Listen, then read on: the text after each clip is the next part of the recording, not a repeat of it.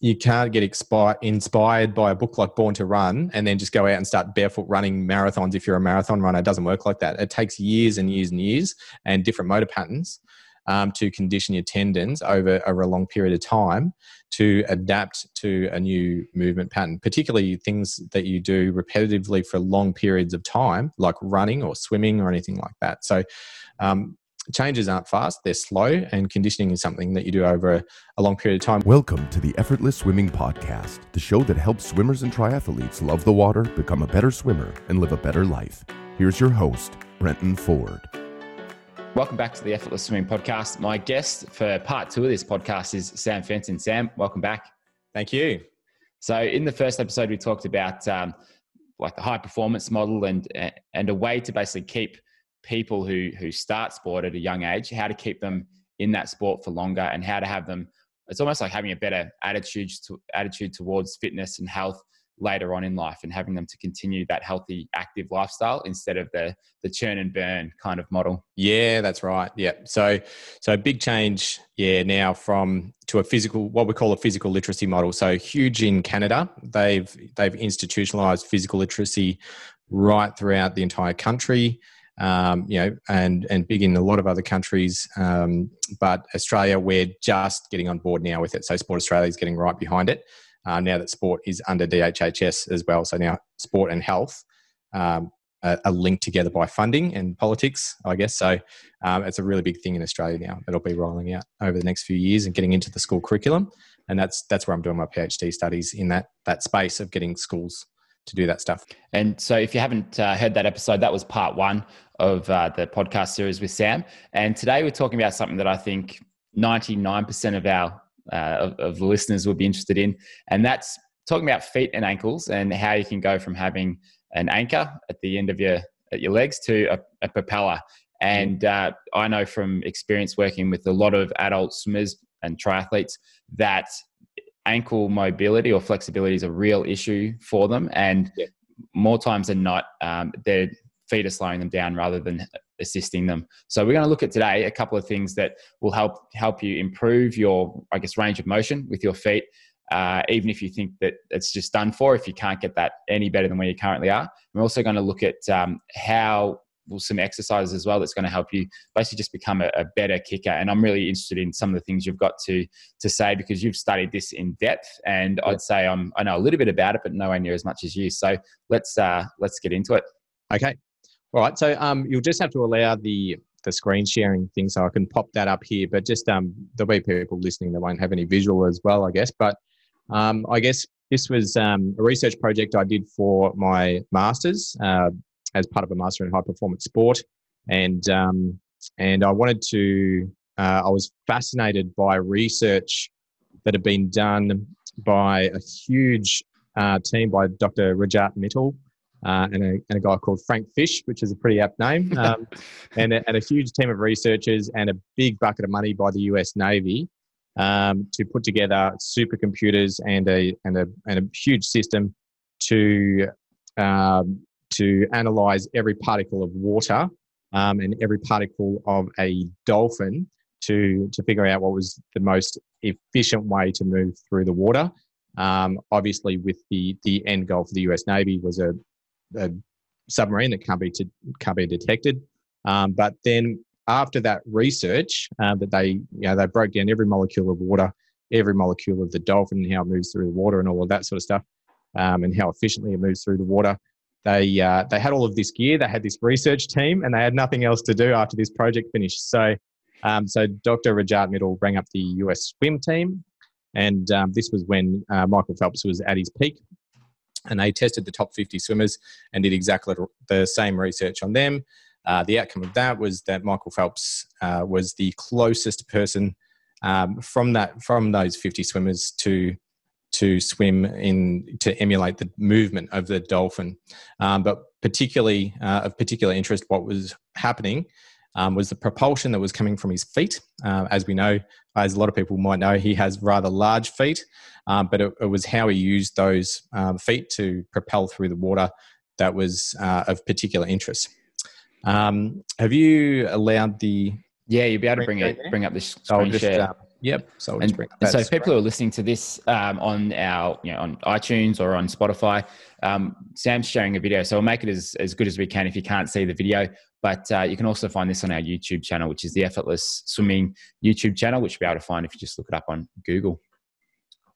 Yeah. Okay. So for me, as a strength and conditioning coach for swimming, the interest for me was the extra efficiency and speed that you get from the underwater dolphin kick, which is why we've seen, everyone exploit that 15 meters either end of the pool in competitive swimming.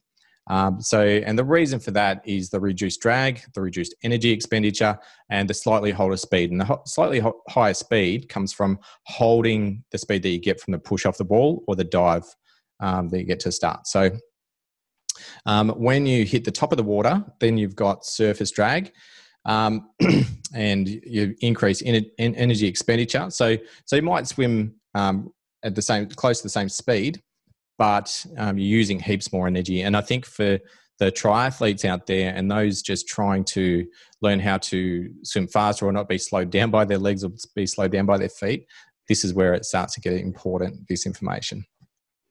So the basic sort of four sort of quadrants of research that we did know about that was out there already was the von der Boek one was the underwater, the dolphin studies that was done then on the US swim team, increase of dorsiflexion strength and internal rotation strength, both from the same study. That's what really interested me because there was nothing like that out there.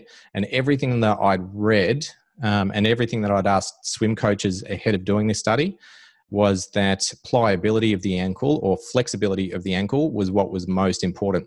So what this study was suggesting, which was new to me and I think new to the swimming world, which is why I wanted to do the research, was that there was a huge strength component.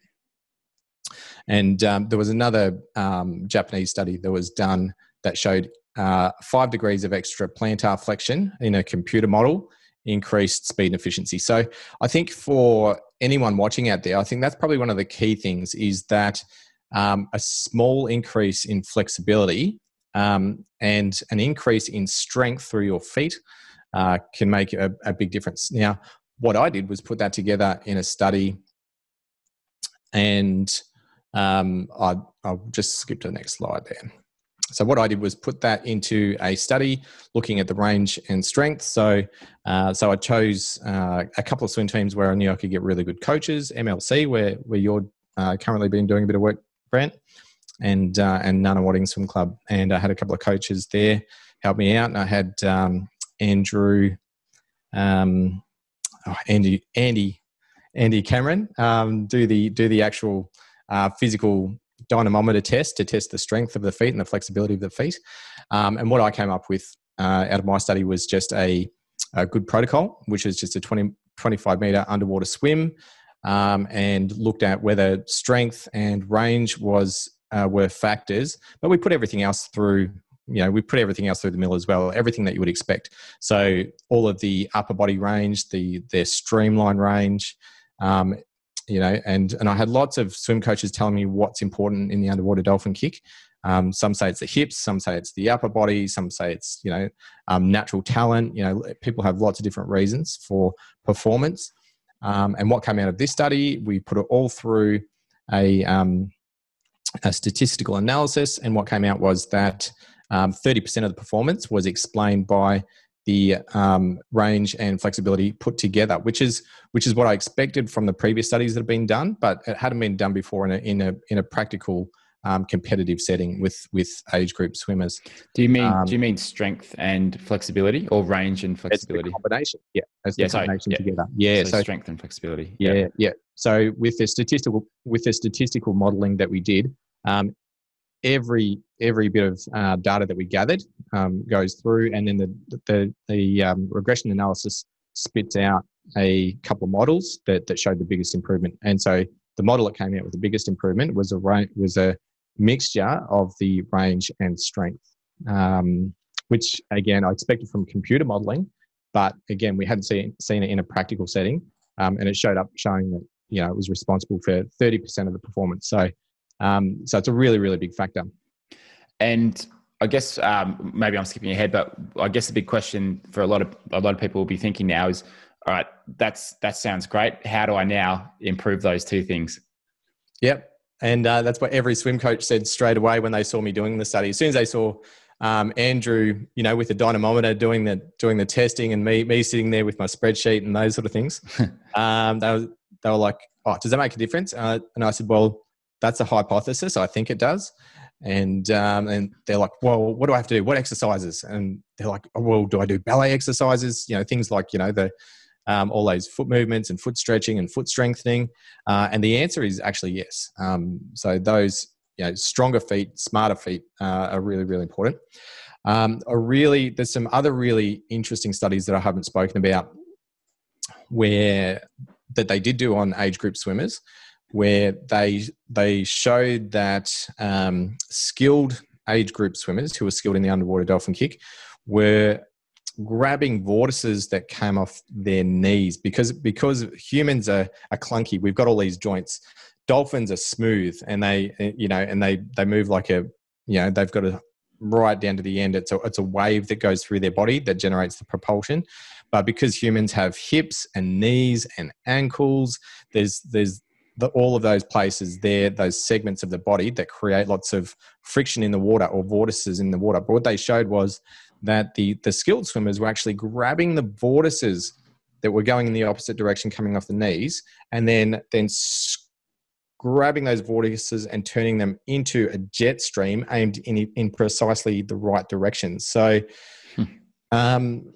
so what we know is that there's a lot more to the story, that it's not just flexibility, it's strength and skill, and what I believe, and this is a lot of research down the track that needs to be done, but there's a huge element of proprioception here, of getting that feedback to motor control loop, and being able to and feeling it on your skin. And I know this from working with swimmers that work at a really, really high level of skill that teach me a lot about strength and conditioning, is that they have such a feel, and they can feel the water on their skin, and they adjust to that. And that's why they learn how to propel themselves through the water, and they learn to avoid resistance. And they also can feel that through their feet. And what we know now that skilled swimmers are doing is they're actually grabbing vortices. They're finding areas of water that are moving in the opposite direction, grabbing them with their feet, turning them into a jet stream, and creating propulsion, which is amazing. It's amazing just to know that that's happening. How do they, it boggles the mind in terms of how much neural power or brain power or, utilizing that proprioceptive feedback loop that it would take to actually understand what's going on, let alone understand it and turn that into moving really, really fast through the water. So, so for a long story short, the key, I mean, there's several keys to this, but around the feet is super, super important in performance. They either speed you up or they slow you down. And you need to have strong feet, smart feet, and the right amount of flexibility. So if your feet are just floppy, then that doesn't necessarily help. And thinking from a lot of the triathletes I work with, particularly if they've come from a running background, very stiff ankles and often quite limited.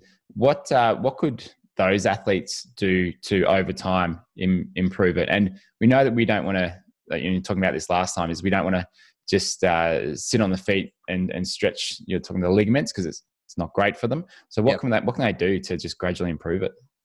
Yeah. Okay. So the thing is, what we're talking about, going back to that 5% study that was done through computer modeling, a Japanese study, a little bit of extra range makes a big difference.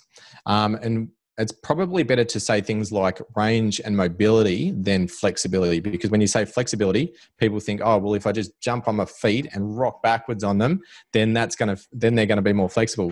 And yes, they will be more flexible, but you might cause a lot of damage, particularly if you have stiff feet to start with. So you might just be tearing at the ligaments of your feet, and once you've stretched the ligaments, you've created instability.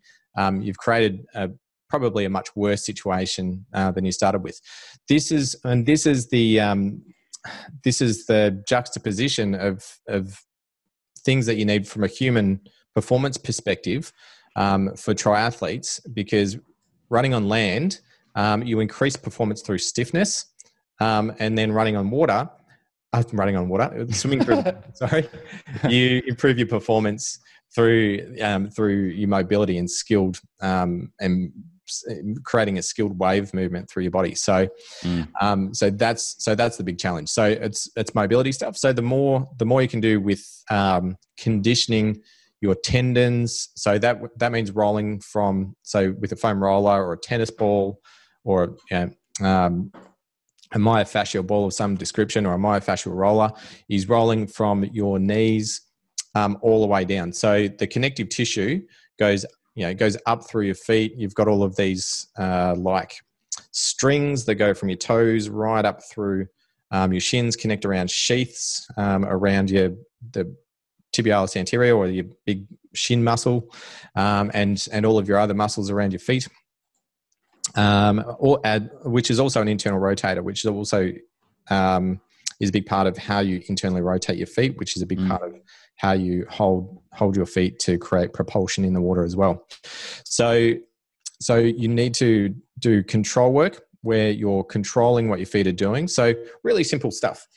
So with our swimmers, what we do is just circles in, circles out, and pull up as hard as you can and push down as hard as you can.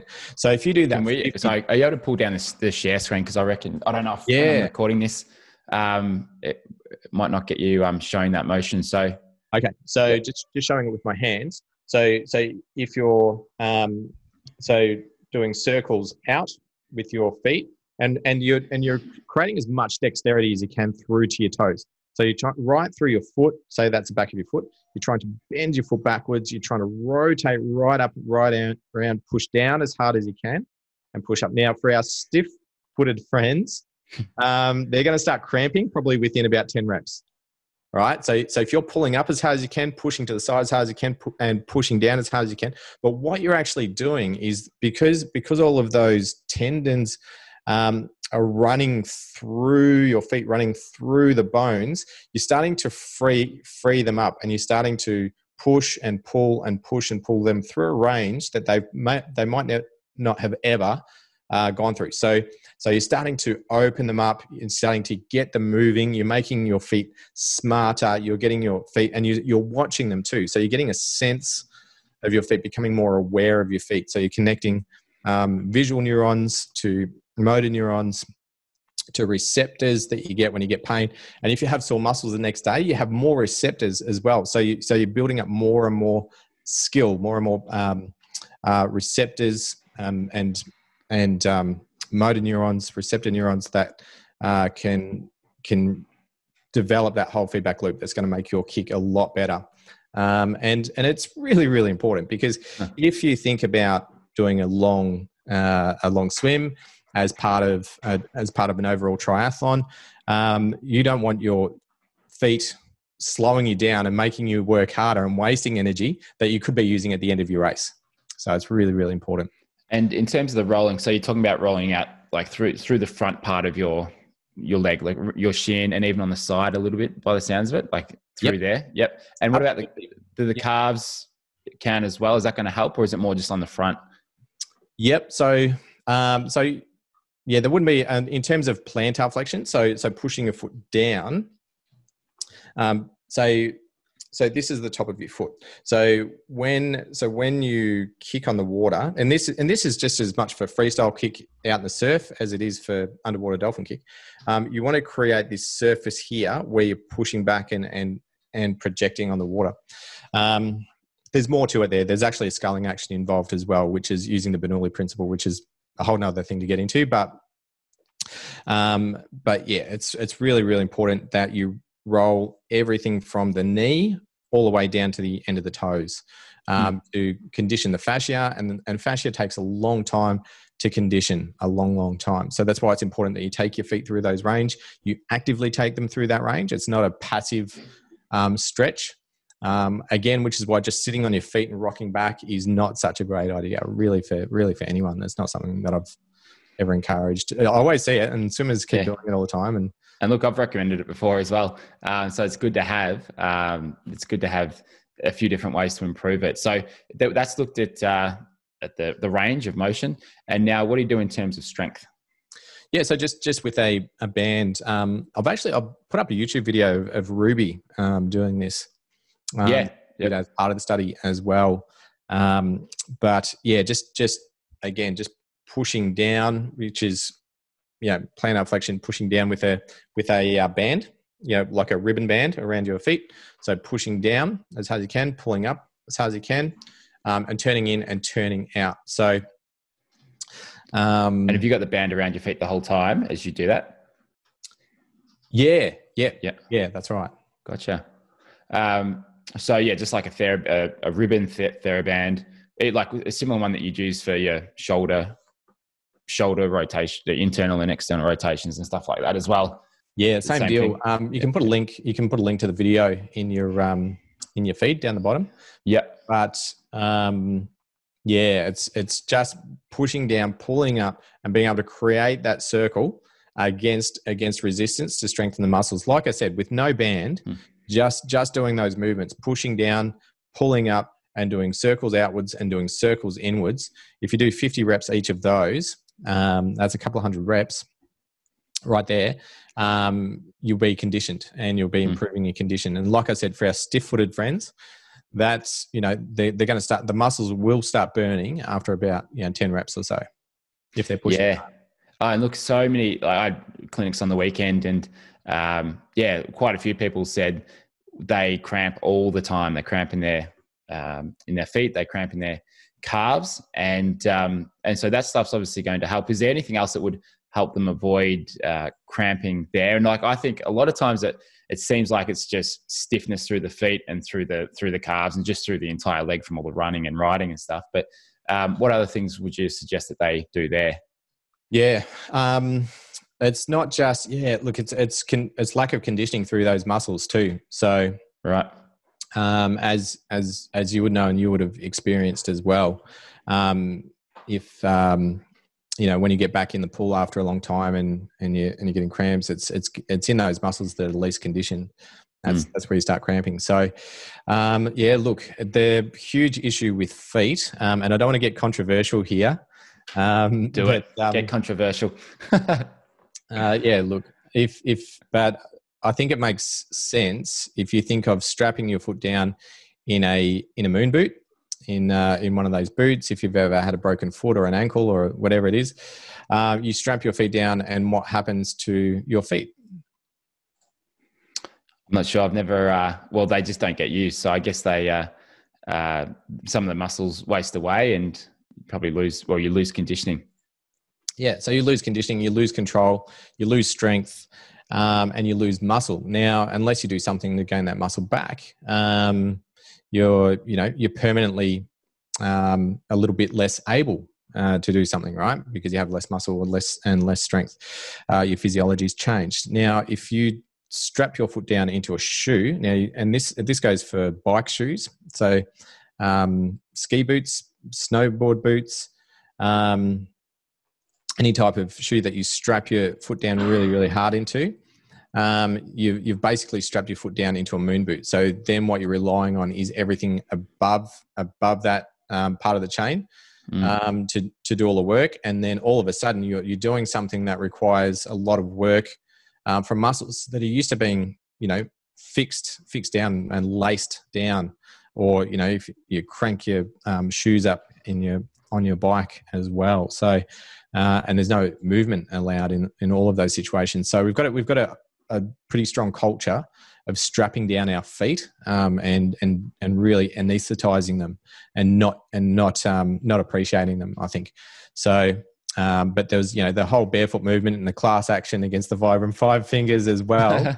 Yeah. But the answer to that is that you can't get inspired by a book like Born to Run and then just go out and start barefoot running marathons if you're a marathon runner. It doesn't work like that. It takes years and years and years and different motor patterns to condition your tendons over a long period of time to adapt to a new movement pattern, particularly things that you do repetitively for long periods of time, like running or swimming or anything like that. So changes aren't fast, they're slow, and conditioning is something that you do over a long period of time, which is it's not a sexy thing to say. If you want to sell products and you want to sell something, you say, fast, easy results. But the reality is a little bit different. Yeah, that's exactly right. And look, I listened to that book as an audiobook and got my Vibrams, went for a few runs, got super tight calves, and my shins were in pain for a while, and didn't use them since. That's right. So very guilty. And a huge group also sued, went in a class action against Vibram. So look,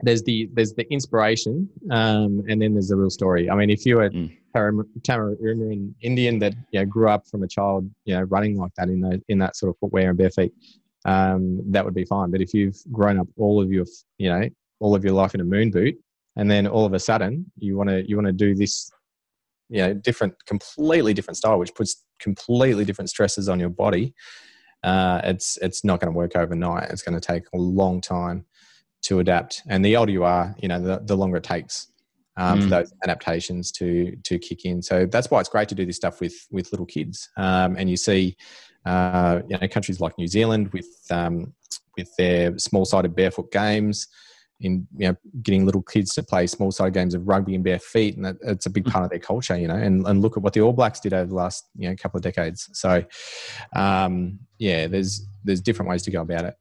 Have you, I guess, what have you seen with the kids that you've worked with in terms of doing these strengthening exercises? Like, how long does it take to see results? Is it noticeable for you or for the coaches over the course of a couple of months to see their kick improving? Like, what have you seen?